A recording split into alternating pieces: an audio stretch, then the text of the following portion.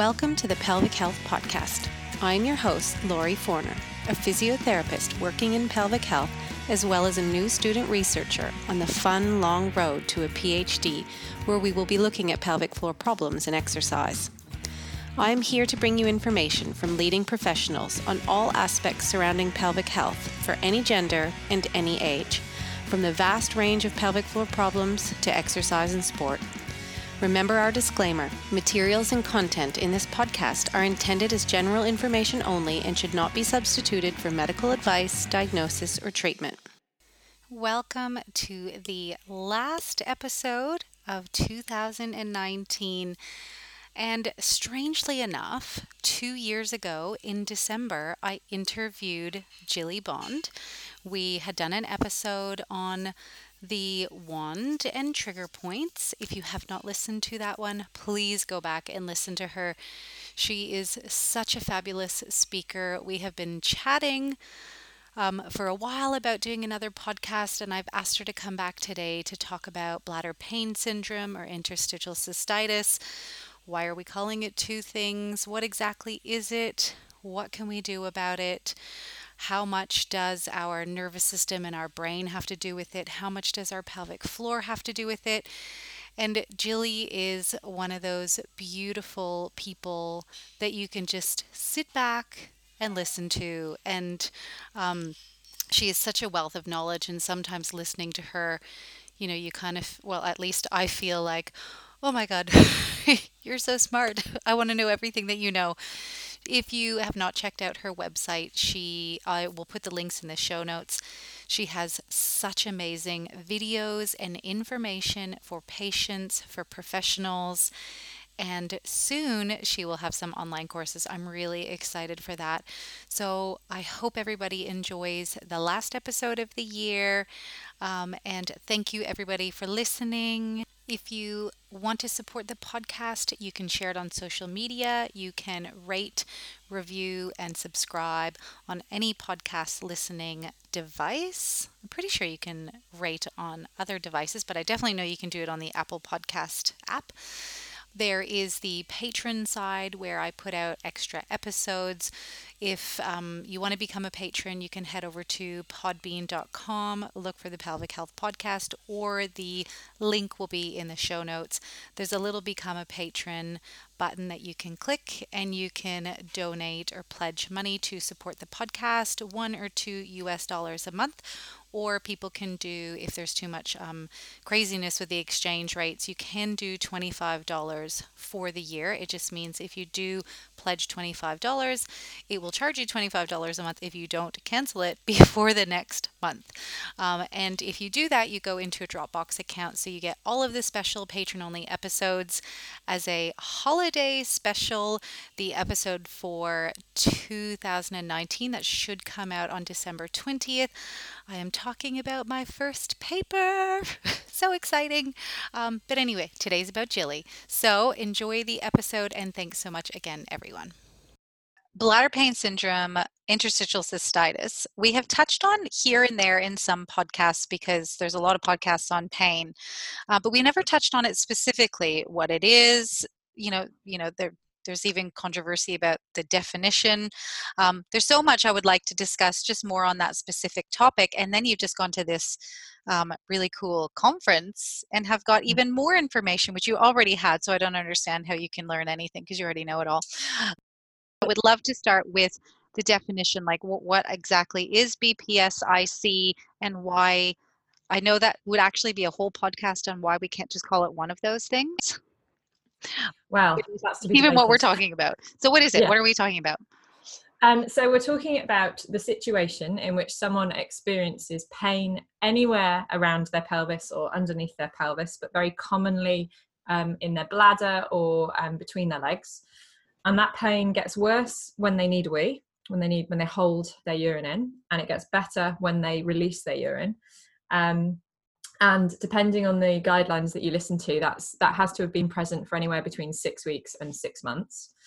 So the main thing is pain for more than 6 months, increased pain with deferment, as we call it, release with voiding. And it tends to be concurrent with a feeling like they need to go all the time, or urgency or frequency. So increased trips to the toilet more than they would feel is normal for them. Now, depending on which guidelines you look at, and unfortunately, they're all very, very different. I mean, those three key factors tend to be the same all over the world. That's how we all define it. But then depending on who you talk to, that includes whether or not they have the presence of Hunner's ulcers, which are kind of like ulcers you'd have in your mouth, but in the bladder.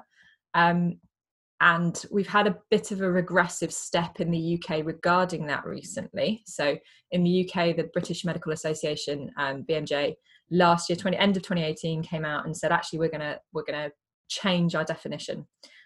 So they have, well, we're not changed, we're all updating. We're trying to kind of get on top of it because no one really understands, and the science isn't there yet. But from our best understanding, the British are saying IC, interstitial cystitis, is when there are Hunner's ulcers present in the bladder lining, and they can be painful, and they weep, and they get scar tissue around them, and that is their view of what interstitial cystitis is. And bladder pain syndrome is much more of a complex threat state or complex pain state, which has all the same symptoms, but it just doesn't have the Hunner's ulcers on cystoscopy, so when they have a camera. And pretty much everywhere in the world is following that ish, but most European nations and the Americans, and I think the Australians, lump it into one and call it IC/BPS, which frustratingly was the reason that name came around, because we used the term interstitial cystitis for many, many years to describe the symptoms of being in pain and needing the toilet all the time. And it moved over to bladder pain syndrome with the British round about 10 years ago, when they decided they needed a better umbrella term to discuss what was going on. And the Americans call it painful bladder syndrome. And there was a big issue internationally to try and get us all to talk about the same thing, mostly for what we in research called mesh terms, so that when we're searching, that we can all find the same information about the same thing, so we can talk to each other about it. And so there was a decision to call it bladder pain syndrome, which I always find it easy to remember because in physio and in medicine, we look at the biopsychosocial framework, BPS, so we call it BPS. And we called it IC/BPS as a transitional name towards bladder pain syndrome. However, and that was going to be for 5 years. However, it's kind of become common parlance to call it IC/BPS. And I think that is almost, the name itself has modified how we're thinking about it. So instead of looking at this as a chronic pain state, which is incredibly multifactorial, unfortunately, the conference I've just been at, which is ESSIC, which is the European Society for the Study of Bladder Pain Syndrome, it was very biomedical. So there was a big move afoot to kind of discuss IC as a Hunner's ulcer lesion kind of issue. And the problem that we have with that, and that wasn't really discussed very much this last week, is we have two key pieces of information which don't necessarily disprove, but really muddy the waters in what we understand this condition to be. And the first is that we find Hunner's ulcers in people without pain. And there are quite a few studies, I mean, there's at least 4 that I can think of, where they've taken a look at normal bladders of people without pain and found Hunner's lesions. And they've taken pictures of people who are in remission from bladder pain syndrome, or IC, and they also have active Hunner's lesions. So there's no doubt that if you prod a Hunner's lesion, it hurts, but it doesn't necessarily mean that that's what's causing this condition. And the second thing we know is that conversely, if the pelvic floor of someone with these symptoms of rushing to the toilet all the time, lots of pain, getting it slightly easier for a brief period of time when they have a wee, if their pelvic floor is still painful, they won't make progress. And that's across the board. So again, that muddies the waters in saying, well, is it something to do with the pelvic floor? And again, I don't like to discuss the pelvic floor as a source of pain. I like to say it's another symptom of what we like to think about as smudging or central sensitization of pain within the pelvis. But those two key pieces of information weren't really effectively discussed this weekend. We had a lot of the urologists saying interstitial cystitis is about Hannah's lesions. Let's talk about 15 different ways we can burn the lesions away and people feel better, and no doubt they feel better. And we had a little bit of an MDT chat, which I would feel is more concurrent with where we are in World Congress, which is by far the World Congress in Abdominal and Pelvic Pain is by far the most progressive conference I've been to, and I've been to the last two. And that there's the MDT discussions around catastrophization and central sensitization and a much more of a biopsychosocial model were there, but their voices were quite quiet. So I think we're in this interesting no man's land where the definite what we define as the condition really depends on your profession, if that makes sense. It does make a lot of sense, and I don't know. Is it because surgeons and some doctors who specialize in that area, urologists, that they don't? I don't know how much training do they have in the biopsychosocial side of things. Like they're trained to find something and see it and fix it, right? Yeah, and you know, it's that whole if you've got a surgical hammer, you're cracking that with surgery. Yeah. There was so. Bert Messelink stood up, who we're a massive fan. Carolyn and I gave him a standing ovation because he stood up. He's a urologist and a sexologist from Holland. And he stood up and basically discussed Noy group work on the neuromatrix and pain theory and predictive processing and return, you know, and he was, these are all concepts that I think if you're embedded in the pain world, which we are, then they make sense to you, and it would make total sense that you're never going to have a single driver of a persistent pain state. But he would talk, and they all kind of there was no recognition, there was no understanding of that. So the conversation I think amongst many of us there were how do we get better into professional learning and development so that we can understand it, because unfortunately that day 3 of the conference had the patient advocacy session, which was beautiful, and it was really lovely to see kind of there were about 4 or 5 different national organizations there, and seeing what they're doing and how they're interacting, and the consultants that they are good friends with were there and had invited them, and less than half the conference stayed for that, and that was really frustrating. And it was the same with the MDT. I mean, in the small physio session I think there were about 4 or 5 consultants, but it was mostly physios talking to physios. And what I think is really, really important is we get out there and we start discussing, because I learned lots about surgical technique this weekend, and I'm, very interested in what the surgeons are doing, and it helps me to understand better for my patients. But it would be quite nice to have the opposite, and have a real open discourse about viewpoint. But I hope we're still able to debate in this stage. It does feel somewhat internationally that we're getting worse at debating our viewpoints. Yeah, it's hard. I mean, that's the whole point of conferences, is to get, well, at least multidisciplinary conferences, is to get everyone together so that we can collaborate. But when, certain professions leave and don't stay and they don't get the information, and then you think, okay, well, how do I reach them?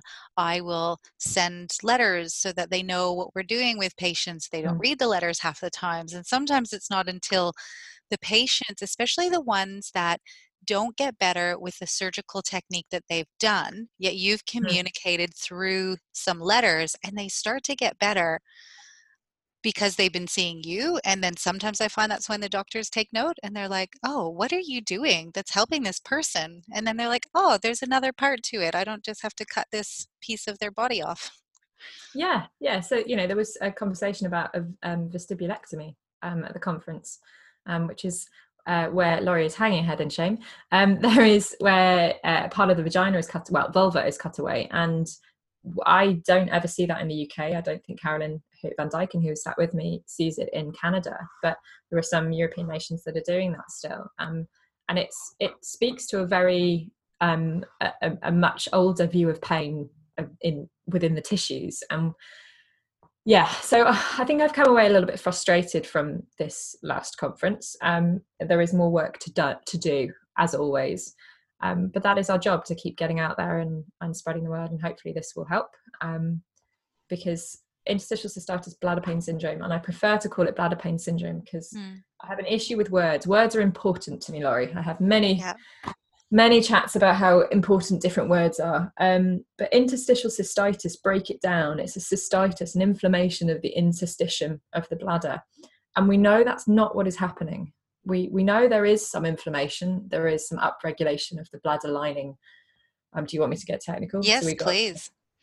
So our TRPV1 receptors within the bladder lining become upregulated. We have increased C fiber firing.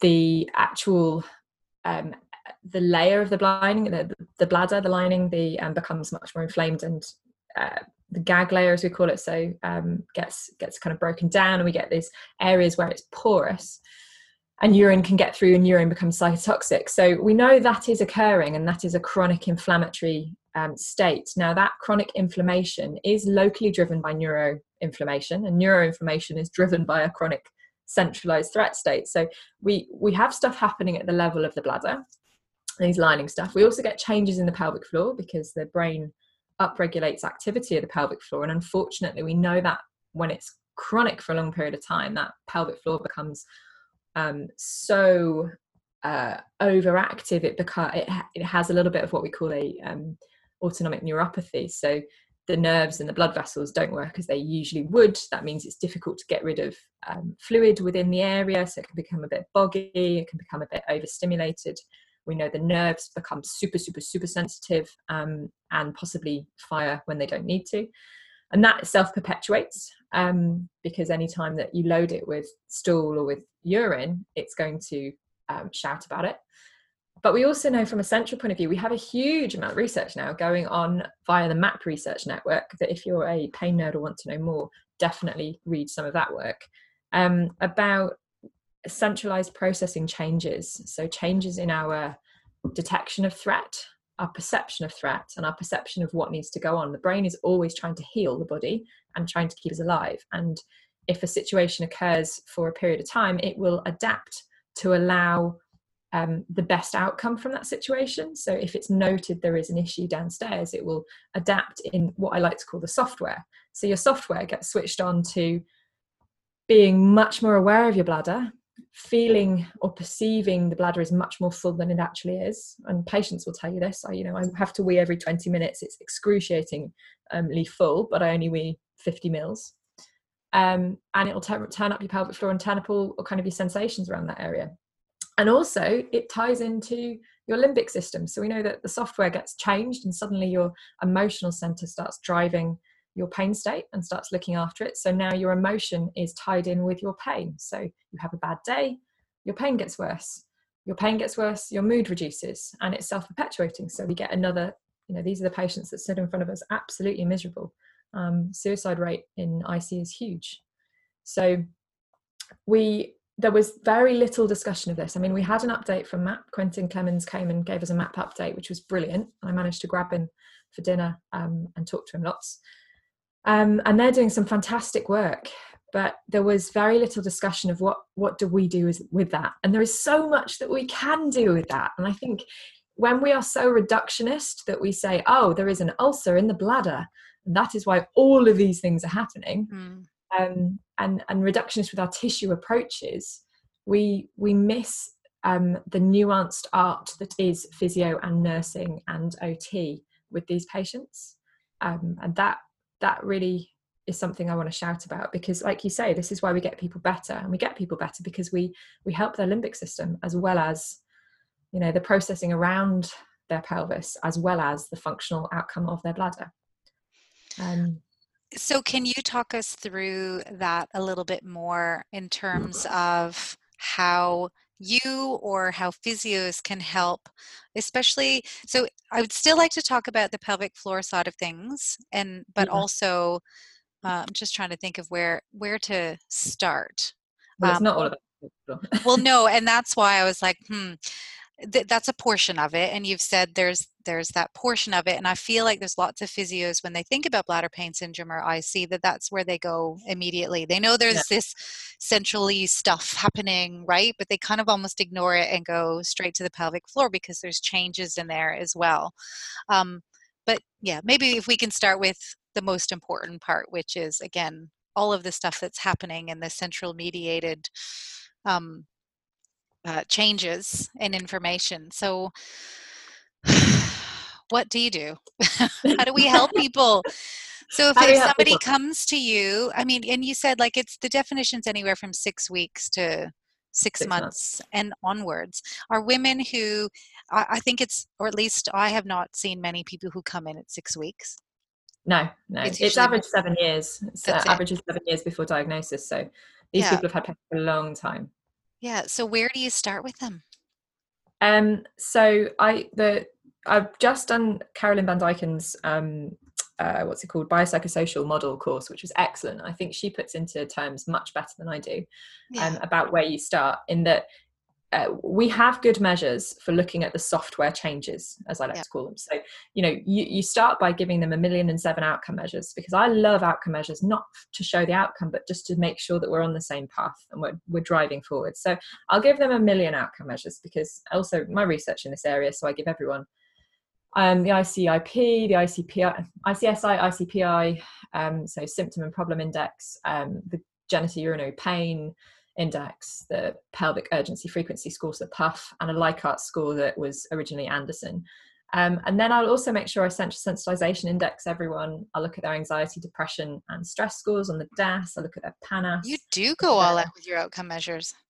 I do. I give, but again, it's the situation I'm in, like you, is I see 80% pain. And if I can give a patient a pack and say, please tell me everything that you want to tell me, and I will look at this in detail once we've spoken, but it allows that first interaction that you have with someone to go as well as it can. And what I found in the NHS, when I was limited by time and by boxes, is that you're asking people questions that aren't necessarily relative or important to them, but you're asking questions that are important to your clinical reasoning. And actually that first interaction needs to be, put your pen down, get your body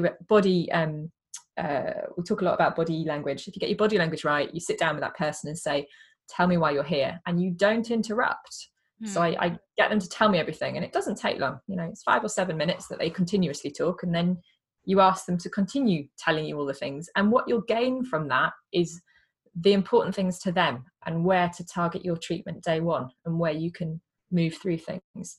It's much more of a psychologically informed care. So I think I'm really passionate that I think we should all be doing psychologically informed and trauma informed care in this area. We know that 30%, there's a greater likelihood of patients in this area having significant trauma, because we've not really talked why it starts, but we don't know why it starts, apart from the fact that something happens to them. And that could be trauma, abuse. It could be recurrent urine infections that aren't treated.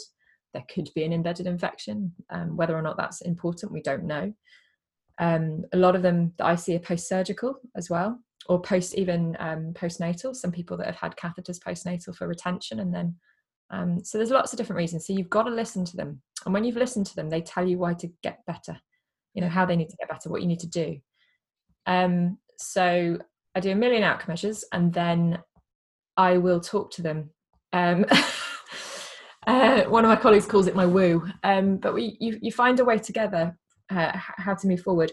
If they've had pain for a significant period of time, I will also have an attempt at measuring that software change, and this is where experience and exploration meets evidence. So there are many of us all over the world that are trying to work out a way of standardizing an approach to things like their graded exposure response or their imagery response, to know whether we need to move forward. Now, I'm making it up based on evidence. I'm kind of doing plausible, what does Sandy call it? Laws of plausible anatomy or something, I can't remember. But if someone's had pain for a long period of time and is very emotional when I first see them and listen to them, what I'll do is sit them in front of a laptop, and I have a presentation where I get them to look at left and right pictures of people dancing on Strictly Come Dancing. So they're quite challenging images. I was going to ask you about the GMI, so thank you for going there. Okay. So I know I don't think we can do laterality in the pelvis. So I'm not looking, even though I'm getting them to judge laterality, what I'm looking at is their autonomic response. So what is their nervous system and their brain telling me and them? How is it talking to us in response to even just looking at a picture of a pelvis? And some of those pelvises, are covered in leotards, so it's a bit more exposing. And they're very complex images, so it's a bit of a quicker way into seeing who's struggling and who's not. So I do that one. I do time them because I think Noi Group have done a lot of work on that. I don't strictly measure it, but I measure it because it's good data to capture, and we can show a progression, and sometimes patients find that really valuable if we've trained it. The next thing I'll do is I put them in front of a presentation of very cartoon-based pelvic images that start very, very simple. We all know those, and they get harder. And the idea of that is there's a list. I give them a list of things to find because most people don't know anatomy, and then all of the images are labeled, and they basically just have to find the parts, and they could just choose to look at the words if they want, but the images are there. And I say to them, you can find anywhere you want to, and anywhere you don't want to find, you don't have to find.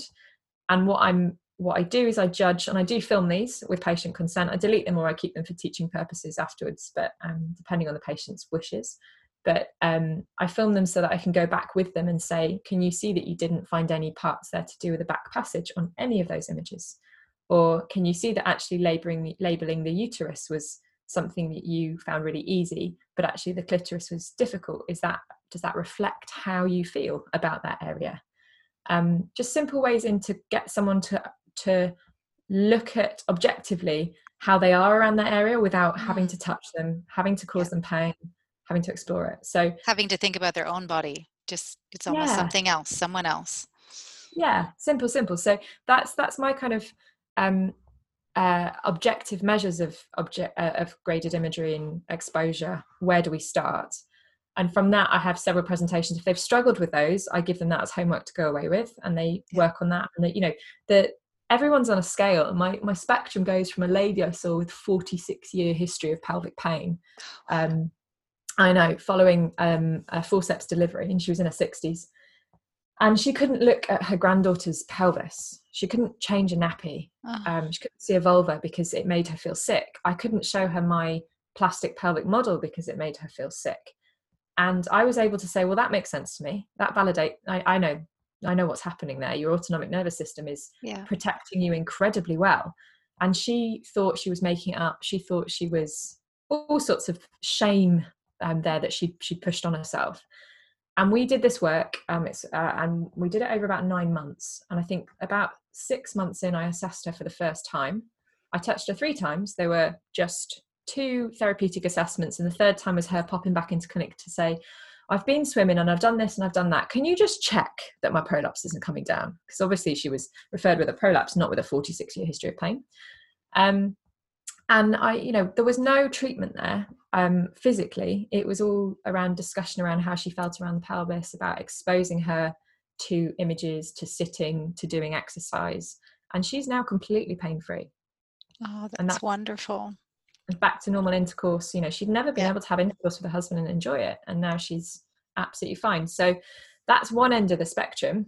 And everyone's on that spectrum somewhere. And I think we have to find ways to objectively test it. And if anyone's got any better ways, tell me. We're all kind of working on how do we do that, to look at software changes. But I find that doing it with images, it's unexpected and incredibly validating. So the third section of my little head assessment is when they finish, I always instruct them to stop and keep looking at the blank screen, and I film them from behind, and I just ask them questions. How do you feel now?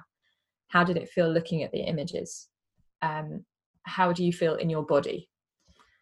And I have those responses videoed, and if they allow me to keep them or demonstrate them. I was at a conference a couple of weeks ago, and I presented some of them, and the range is from people that are clearly fine. A couple of chaps that were like, yeah, I feel fine. Yeah, just it was a bit boring. Yeah, it's fine. To then people that have appeared to be okay with the testing and then are engulfed with emotion. And again, it's a nice way of kind of showing, well, what is your brain telling me and you in response to these images? Is this somewhere we need to start? And if they're fine, well, then I crack on with other stuff. But if they're not, then I spend a lot more time looking at these images and doing more graded exposure with vision work. So if they're not okay, where do you go next? I have, in the way that all physio departments and most physios are quite happy to get their kit off, I've got photos of the whole of my team with shorts on. We call them vanilla images. So they're very simple posed images of people sitting or striding or squatting, and they're in all different directions. So I've got a couple of presentations, just PowerPoint, that I send to patients to look at until with the instruction that you can click through them. But if that feeling rises within you, which whatever the feeling is that we've discussed that they found, so they're more aware, they feel the heart racing, they feel dry mouthed, whatever it is, they stop. Because what we're doing is we're training the autonomic nervous system to not respond with threat to thinking about something. And they do that. And I say, get back in touch with me when you can do the whole presentation and it's really boring. And they do, and then I move them on to more complex images, and sometimes you don't have to do that, you can do complex straight away, but it's just working out with the patient. So complex images around, you can get them on free online, nice photography of people holding hands and walking or skating or surfing or upside down, and just get them to look at whether it's the left or the right of the pelvis. So we're doing laterality, but not for true laterality testing, it's more graded exposure, and again do that until they don't feel autonomically wound up, at which point they come back in and we might start them with some mirror if it's appropriate. I don't stick specifically to the Neu group, their kind of linear model of how you progress patients through this. So I might do some mirror work, I might do some self-touch. But mirror work with their vulva? Yeah. So getting them to propriocept, getting them to have a bit more of an embodied experience. A lot of people have switched off and it's an area of pain. So instead of just mirror work to begin with, it will be making sure that they're okay looking at it. Because a lot of people have a very different view. And the Great Wall of Vagina is fantastic for showing people that vaginas or vulvas look all different. But getting them to have a bit more of an embodied experience, and also pleasure hunting. So can we make this area that is really painful, can we make it have a different sensation? And some people are comfortable with that and some people aren't. But even if it's just with touch, can they be sensible of a touch? And we start doing that kind of work. Some people need more of this, some people less. This is the problem with BPS, the problem with pelvic pain is that we don't have a recipe. We don't have a recipe. We just have a big old bucket of tools, and everyone needs a bit more time on one area or another. But so some mirror work for a period of time. Some people don't do any mirror, but if you pick up on shame or fear or even catastrophization, so if your PCS score is high, catastrophization is really well addressed with education. And that can come in many forms. And I think in physio, we're very good now at doing the pain chat. But not everyone needs the pain chat. And actually forcing that upon them as the only psychological treatment we do is not necessarily helpful. Everyone should have some awareness of it, probably, but more so if they're catastrophizing, because then we need to help them understand. So mirror work's really good for that. So from a bladder pain perspective, what kind of things would people complain about if they're catastrophizing? What makes you go, ooh, we need to talk about this? Oh gosh, anything. I take any limiter to someone's life that they've self-imposed and break it down. And if it's, I never tell people, well, that's ridiculous. But say someone is saying, well, I have to go to the toilet every 20 minutes, so I can't leave the house. That's pretty big. Normally by this point, they've been in my office for half an hour, if not 40 minutes, at which point I'll point out, well, you've done pretty well. I mean, I know the toilet's next door, but you haven't been to the toilet yet with me. What do you think it is different around sitting here with me? Oh, well, I went before I came in. Great, but that was 40 minutes ago. The people change behavior legitimately, and I think the biggest thing in any pelvic pain work that we need to be doing is legitimizing and validating people's experience. So if someone is not leaving the house because they can't go to the toilet, the last thing we're going to say is, well, that's ridiculous. We're going to say, okay, that's an appropriate response to how you are feeling. Let's see if we can work on ways together that we can look at things that are important to you. Is leaving the house important to you? No. Great. Okay. Well, what is important to you? Human connection. Right. How can we do human connection that is within your safe space? And what do you have created? Can we do that online? Can we do that with friends coming round? Can we join there are book groups. Can you make one work from your house? Because then you can go to the toilet every 10 minutes. I think physios, our role is in problem solving, and OTs actually is in this kind of functional lifestyle problem solving is more beneficial than we know, because it's these kind of things, the unspoken, unmeasured elements of the psycho and social, of the biopsychosocial model, which make a huge difference. Because if we can tap into someone's limbic system, as well as all our physical treatments, if we can limbically reduce their overactivity, so we're not driving a depression, anxiety, stress, whatever else state, we give them some few moments of limbic calmness, and at the same time give them a novel experience and empower them, or inspire them to do things, you find that they progress. And I think the treatments where we fail people are where we go in just with a biomedical model and we say, right, you've got BPS, I'm going to make sure your pelvic floor feels great, I'm going to look at your avoiding diarrhea, and we're going to try and do some bladder drill, which is more effective than bladder retraining. But just as a note for everyone out there, and Taryn Hallam pointed this out to me last year, that in all of our NICE guidance internationally and Cochrane reviews, they talk about bladder retraining, but if you look at their methodology, what they mean is bladder drill. Yeah. So we know bladder drill is more effective. We can do all of those things, but the minute that you do that and you don't ask someone, well, how are you? What is important to you in your life? What does better mean? What does cured mean? What does that look like? How can we move towards those states of being? You aren't going to make change. And I've definitely, it's a hard lesson to make. And there are many, many patients that I failed that I feel miserable about over the years. But the more that we embrace a psychologically informed, process, and that comes right down to little things in any bit of pelvic floor. So, great, pelvic floor exercises, they're going to cure your incontinence. Great. Where do you think that would fit in your day? When do you feel like, is this something that you feel you're going to be able to do right now? And if they say no, well, I'm really busy and I've got this and I've got that and I've got that, the physio within you wants to go, well, this is important, you must make time for it. But it's not important to them at this moment. Now, I've had many conversations where I've said to people, okay, well, your daughter's about to give birth and you've got your house to be painted. That's very important. So is it that we need to kind of take a pause on this, and maybe you want to get back in touch with me in 6 months? And they've gone, yeah, that's great. And then they come back in 6 months when they feel more able to do it, or they don't, and that's their choice. And we are not beholden to making everyone in the world better. We are here as facilitators of people's change, not responsible for creating that healing.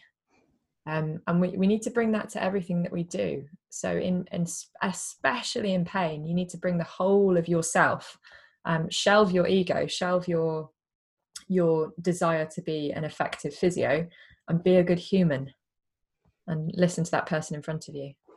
Oh, that's beautiful. Be a human. And that's what you think, how come that's so hard to do sometimes? I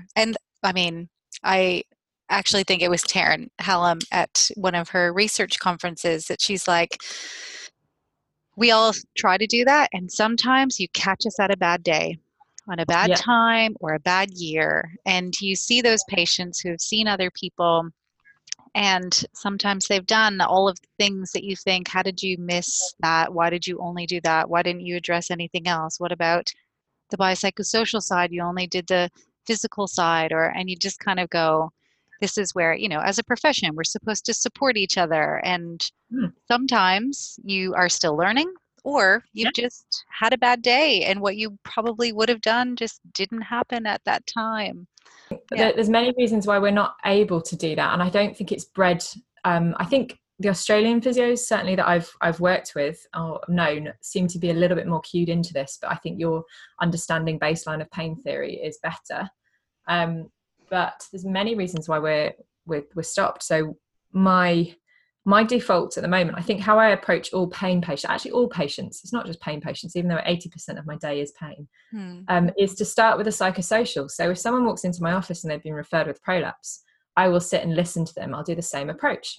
I'm interested in what they're telling me, how they're telling me it, and what the meaning is behind that, much more than the objective data. The objective data will come because I'm going to give them a bladder diary to go and fill out.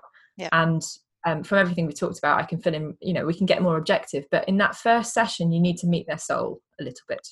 You need to say, what makes you tick? Why are you here? What is, because to go and see someone about your vagina is a big deal. So it's you, if you can hit that in the first session, look at the psychosocial first and then build a way forward.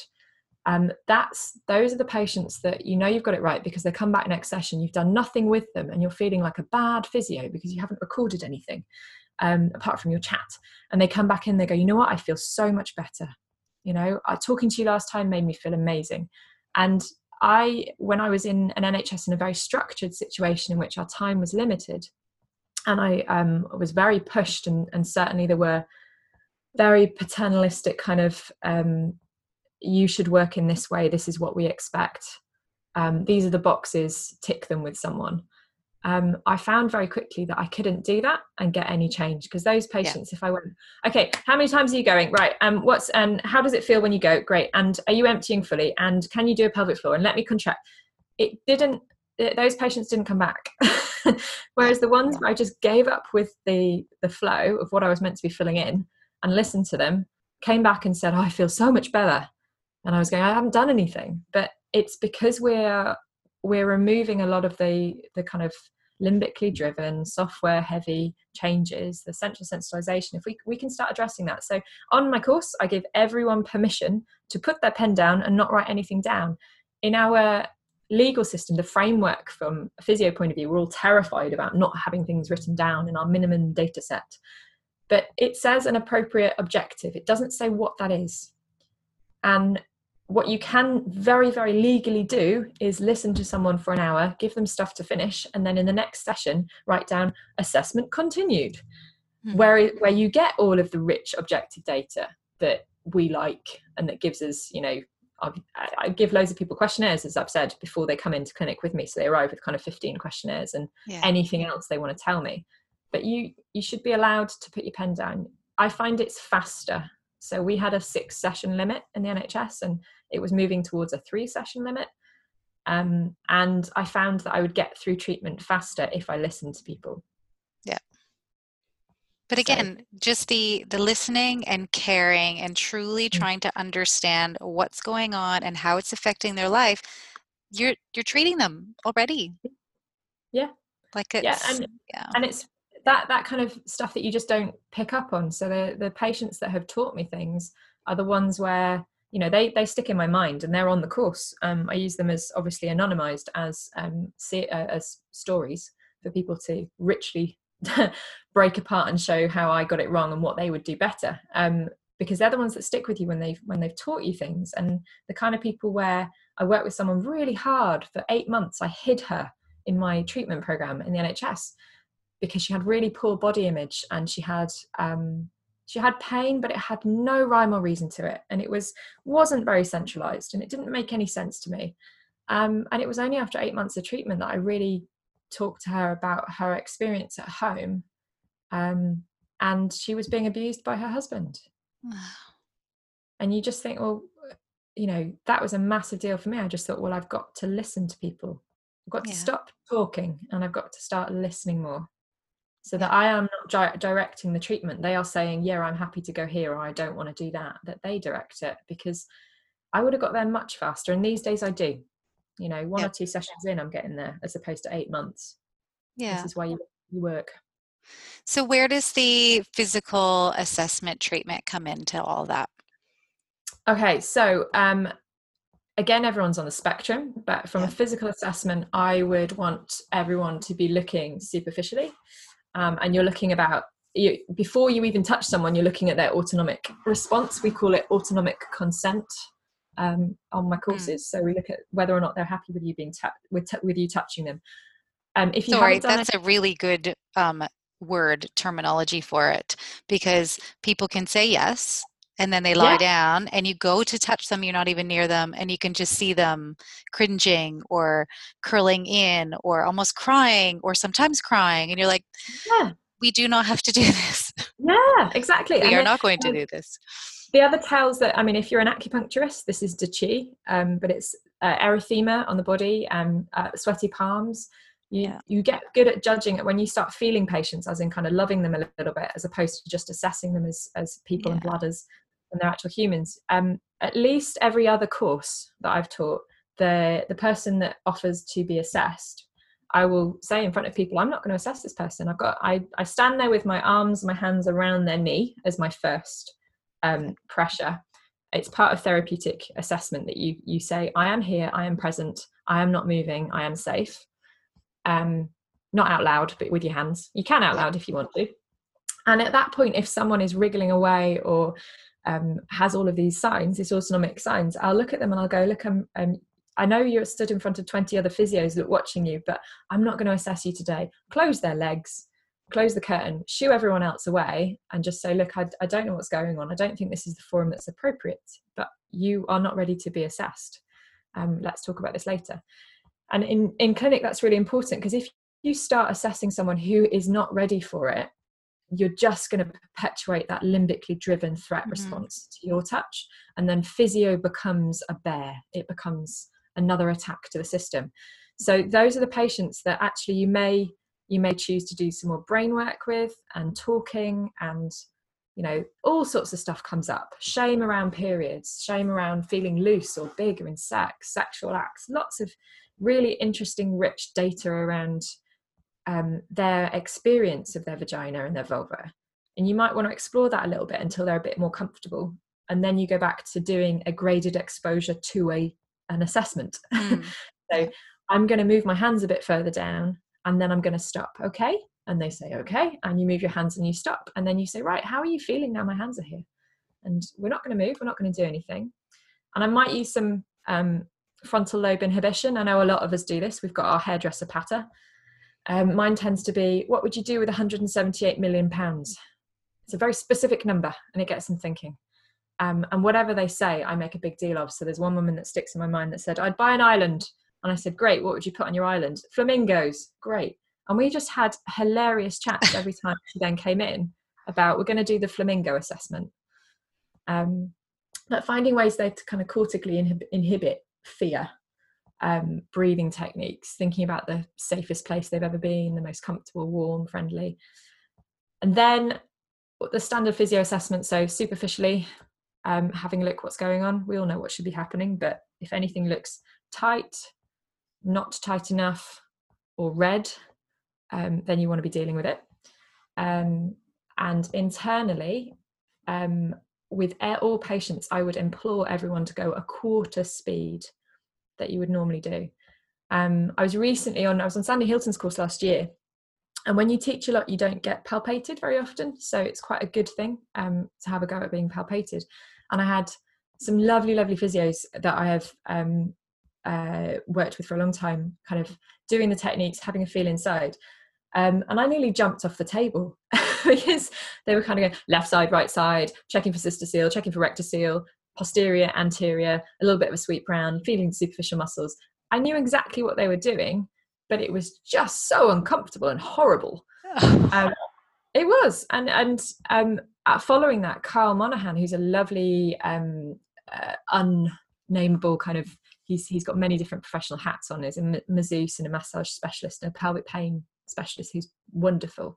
He then assessed me, and because he just works in pain, he assessed me at the speed of a slug. And was doing all kind of a therapeutic approach to assessment. So I'm going to move to your right side now. And then he would move really slowly.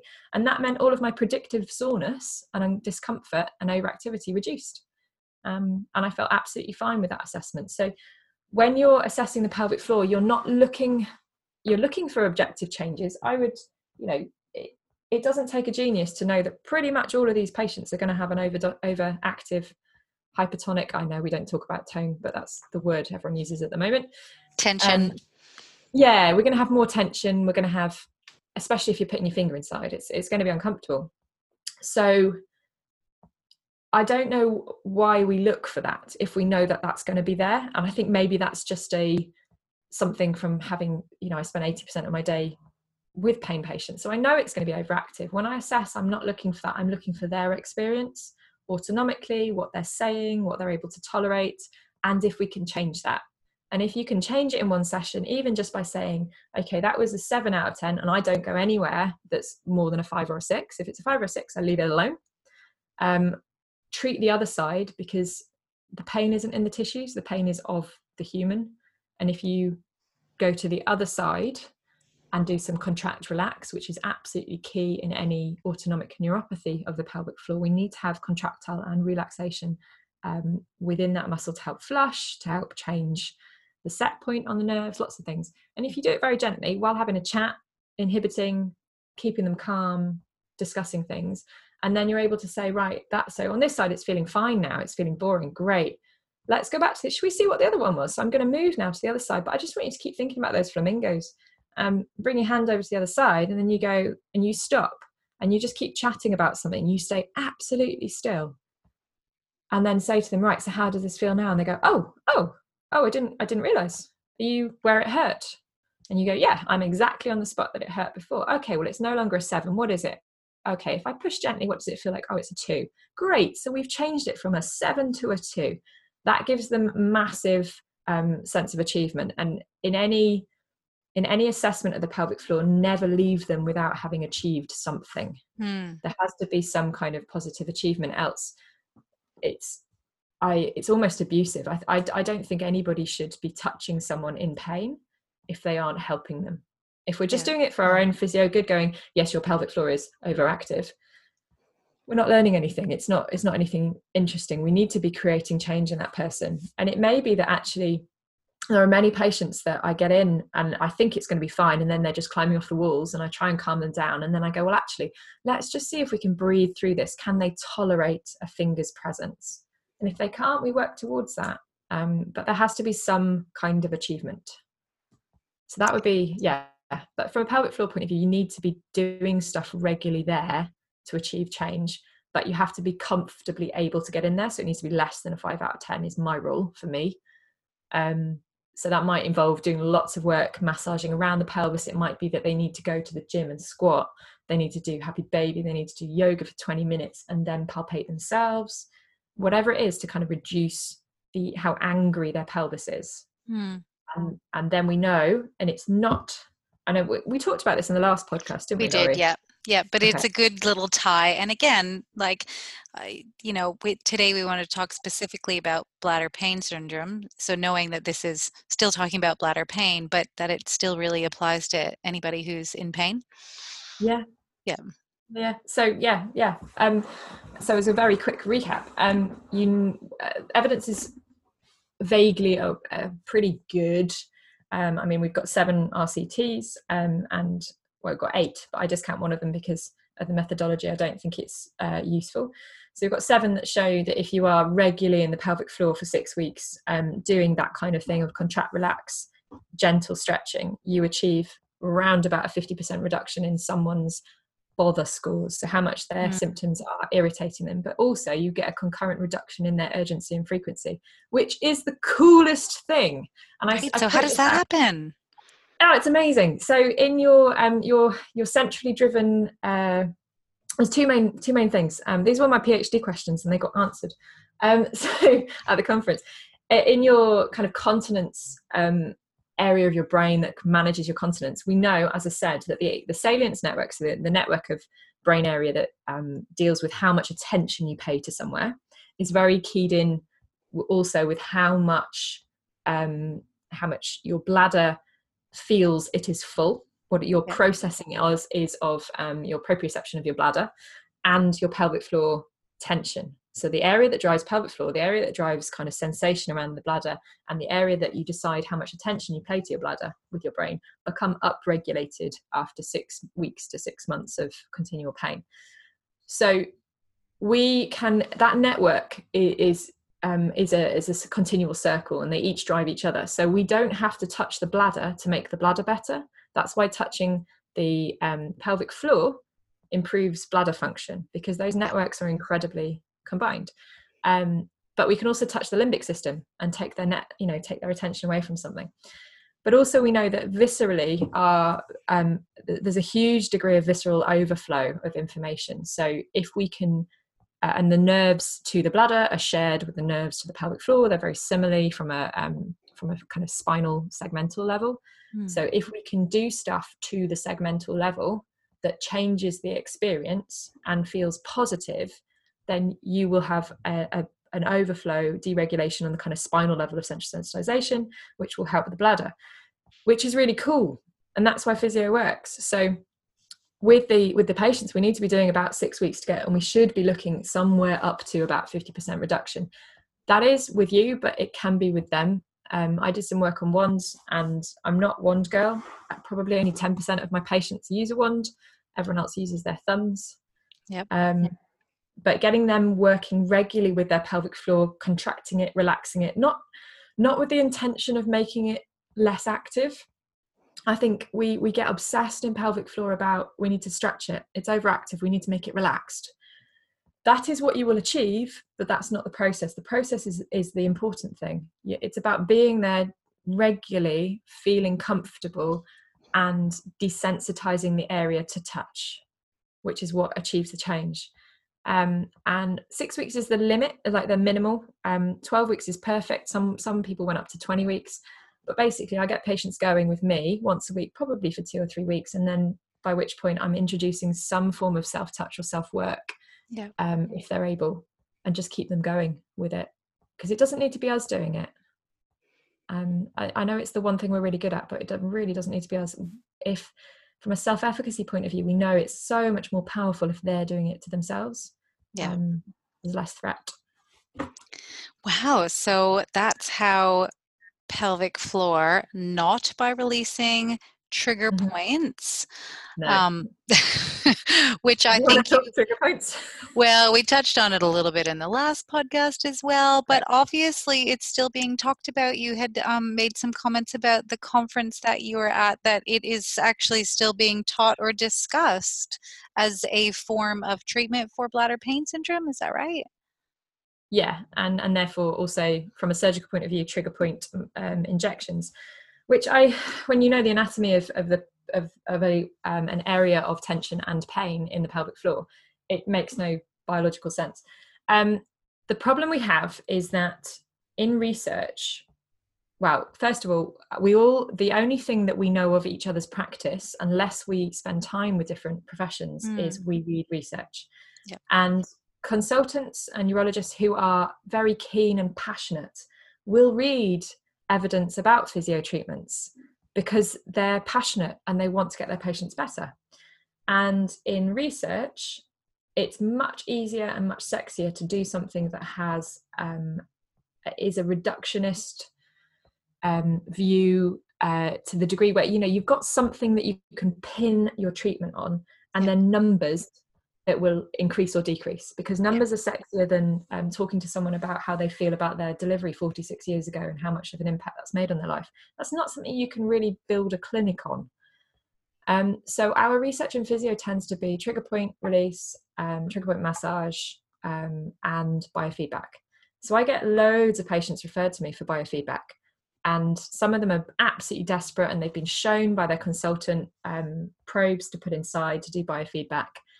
And with some of them, I will gently suggest that biofeedback is a process that comes in many forms, including fingers, dildos, vibrators, lots of other stuff. But some of them, that's where they are absolutely, determined to start, and that's fine. Biofeedback, I would suggest, is quite a passive. I know they have to be active alongside it, but it's not necessarily very active, and it can also be quite traumatizing because it's if they don't do well. Yeah, and it's putting something inside where you hurt. And I don't like that. I don't like dilators for that reason. I think that area wasn't meant to kind of for you to lie back and relax as you shove something into it. So the issue we have is that we have very lovely evidence around trigger points, but I think we wrote that at a time over the last 15 years. And, it really started kind of coming out probably 30, 40 years ago. But within the pelvic floor, well, she says, Thiel talked about it in 1937 and Ely talked about it in 1910. So it's been around for a long time, but our understanding of what is happening underneath that process has changed.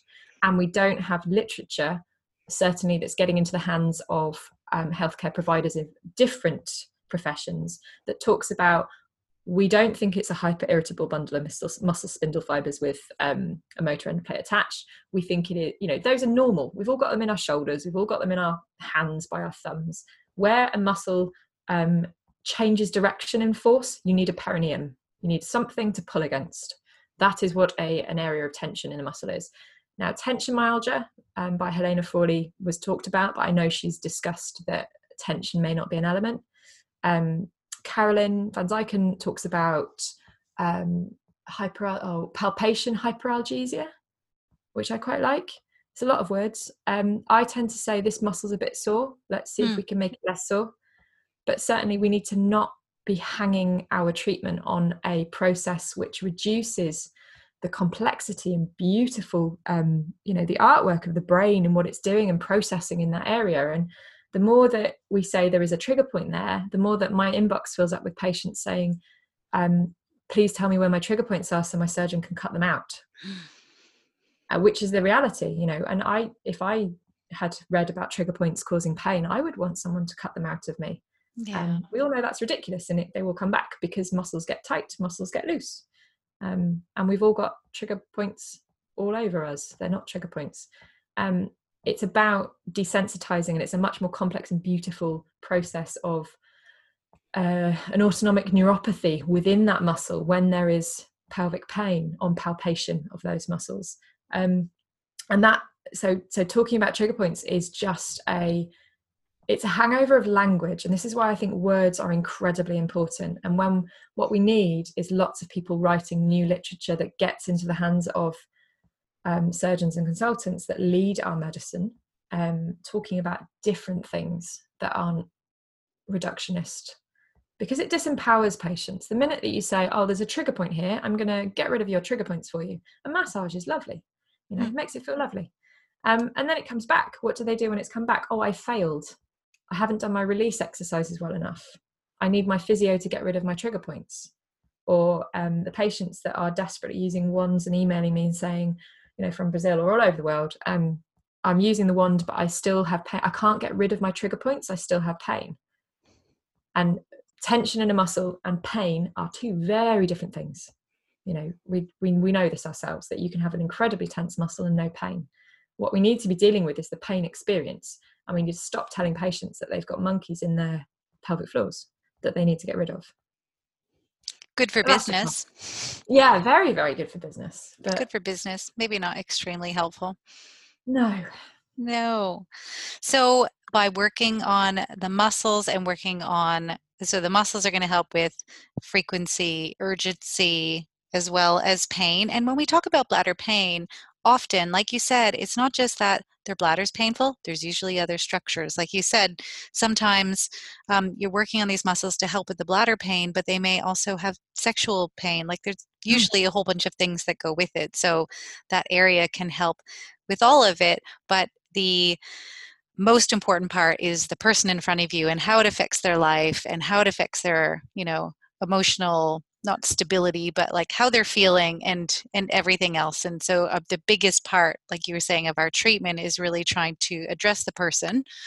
Is there anything else specifically with regards to bladder pain that you really want people to know about? It needs to be a team approach. So make friends with your urologists. The gag layer replacements, the jury's out on. They're the installations they put into people's bladders. I'm not sure how they're meant to. I know the action of working, but I'm not sure if you're weeing it out within 20 minutes, half an hour, how much of an effect it has if you have to have it every 6 weeks. But there are treatments from a tissue specific point of view that can help. And certainly I've been swayed to thinking that if someone has Hannah's positive cystoscopy, that actually having a laser ablation may help them. But I haven't come across any of my patients that it has. So I'm open to that. So get to know your urologist and see how they work. Get to know your sexologist, your your psychosexual therapists, and the psychologists, because they're really, really useful.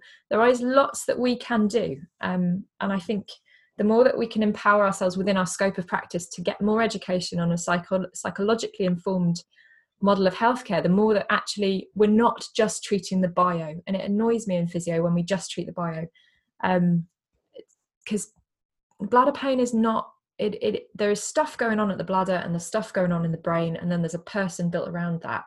That's what we need to be treating. So get yourself psychologically informed, go do some kind of trauma informed treatment ideas. And there was something else in my mind. Have you written the book GMI for the pelvis yet? Have I written it? No. Okay. And you haven't done the NOI flashcards for the pelvis or anything yet? No. They are. Katie Kelly is working on some phase 1 trials looking at what pictures are relevant to patients with vulvodynia and with long-term pain, I think. So she may be producing some relevant images based on her research, which would be really useful. I know Sandy's got photo cards to do with the pelvis. She does, yeah. Which I are think lovely. She sells them, and I think Fiona Rogers here in Australia was selling them. Oh, I'll have to double check that. Don't quote me on that, but you can check her website. So they're really, really good. They're good at setting goals. We don't have resources up and running yet. There is more coming out all the time. Last year, I've had a lot of people that listen to the podcast saying, "Where's your course online?" I was just going to ask you that. Yeah.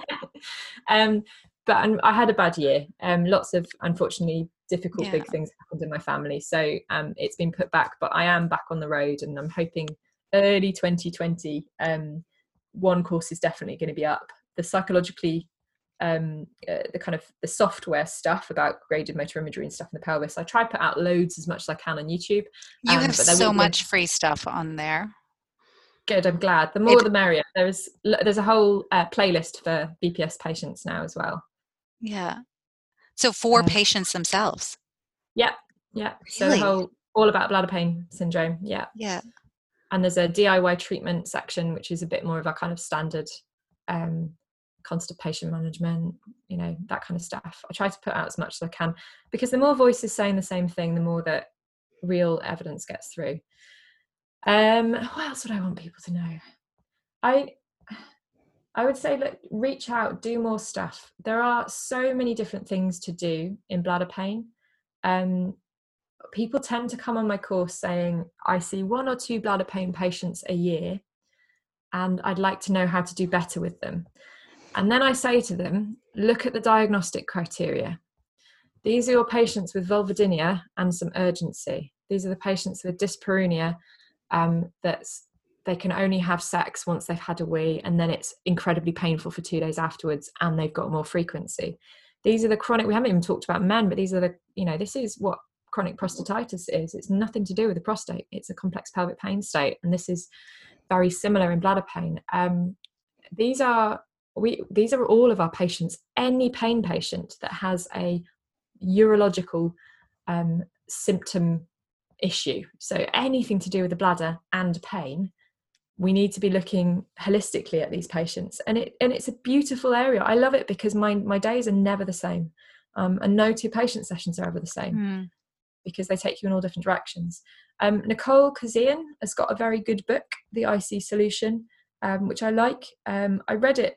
I found it kind of 2 or 3 years after I'd been teaching, and I went, oh, we think exactly the same. Like, she's brilliant. Her book is really, really comprehensive in telling patients the breadth of things that they can do. So that's quite a nice place to start if you're really new and worried about the area. But I would say let's start with looking at how we put ourselves in clinic, and taking away our egos in, right, what do I need to achieve this session, and take it much more back into a psychologically informed framework of going and saying, right, this patient sat in front of me, it's a very scary way to work, but you go into that room not knowing what you're going to do on that first assessment or second session. We often do go in and say, how are you? And they go, oh, I've had a terrible week. and you end up just talking for half an hour. But go into that session ready to listen to what they're saying, how they're saying it, and what their body is telling you, and not necessarily gather all your objective data, and let the patient tell you what they need. And we don't pay enough due attention to that. And that is the key in pain patients. The minute you can make a connection and make them feel heard, and it doesn't take much. In my NHS days, when I'd rotate to a new hospital, they would all laugh and put me next to the phone. So whatever desk had the phone next to it, because I gave patients the phone number to the staff room, because maybe 3 or 4 would ring a week.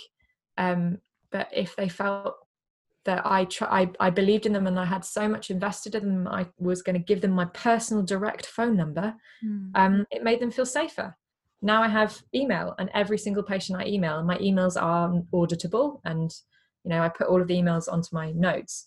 But it means that patients can email me at 1 o'clock in the morning and say, I'm in loads of pain, I feel bad, I'm having a stress session, and I'll get back to them.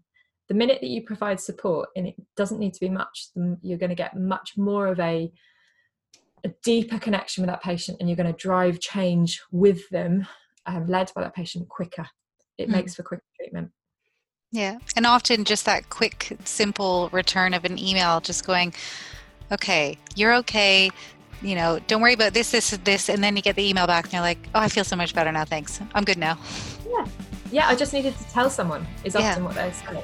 Yeah. And actually a lot of treatment is that I just needed to tell someone. And our job is to listen